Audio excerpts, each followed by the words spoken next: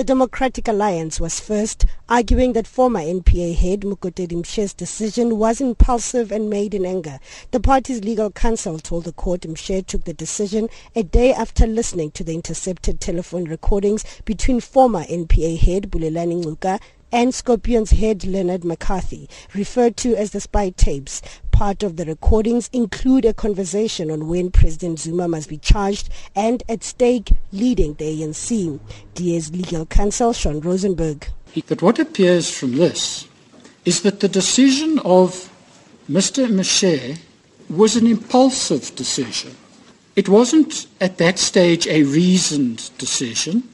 We would submit it wasn't at that stage a rational decision, backed by any reasons. It was a decision which reflected his own sense of betrayal and anger and outrage over the McCarthy conduct. The DA argued conspiracy around the timing of the indictment did not affect the weight of the case against President Jacob Zuma, nor would he be prejudiced. They suggested instead the timing suited him. Rosenberg says the decision to drop the charges was a corporate one and not based on the law. What he had to turn his mind to was the second question, which he never did. And the second question is, or was this abuse of such a character that in weighing up policy versus justice, one had to conclude that this was such an egregious contravention of the rule of law or President Zuma's rights or fairness generally, that it warranted the discontinuation of the prosecution. But the NPA disagreed, arguing that timing is everything. They argue political conspiracy on whether Zuma should have been charged before or after the ANC elective conference was irregular, represented serious abuse of prosecutorial processes and should not be minimized. They faced tough questions from the full panel of judges who wanted to know if the conspiracy went all the way to the top. Judge Ledwaba led the questions to NPA legal counsel Hilton Epstein.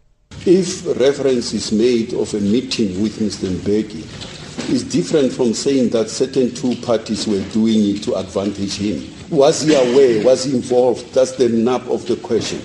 If he was, where's the evidence to that effect? There's no suggestion and there's no evidence that President Mbeki himself was conspiratorial in this prosecution. The point is that McCarthy and Ngcuka, with or without the assistance of President Mbeki, were proceeding with one agenda and one motive, and that was to try and ensure that President Mbeki was successor to Polokwane.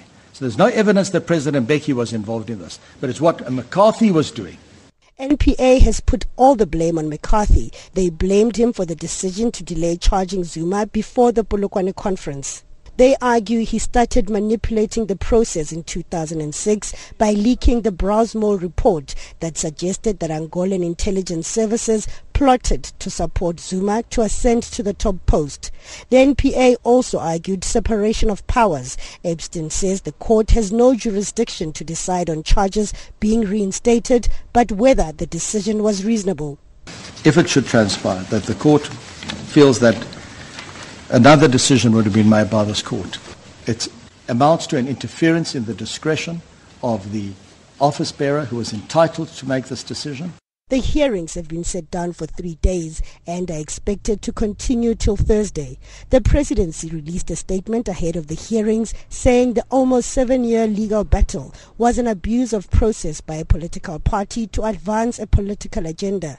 His legal team is expected to argue that the decision was rational and withstands scrutiny. I'm Mahlatsi Gallens in Pretoria.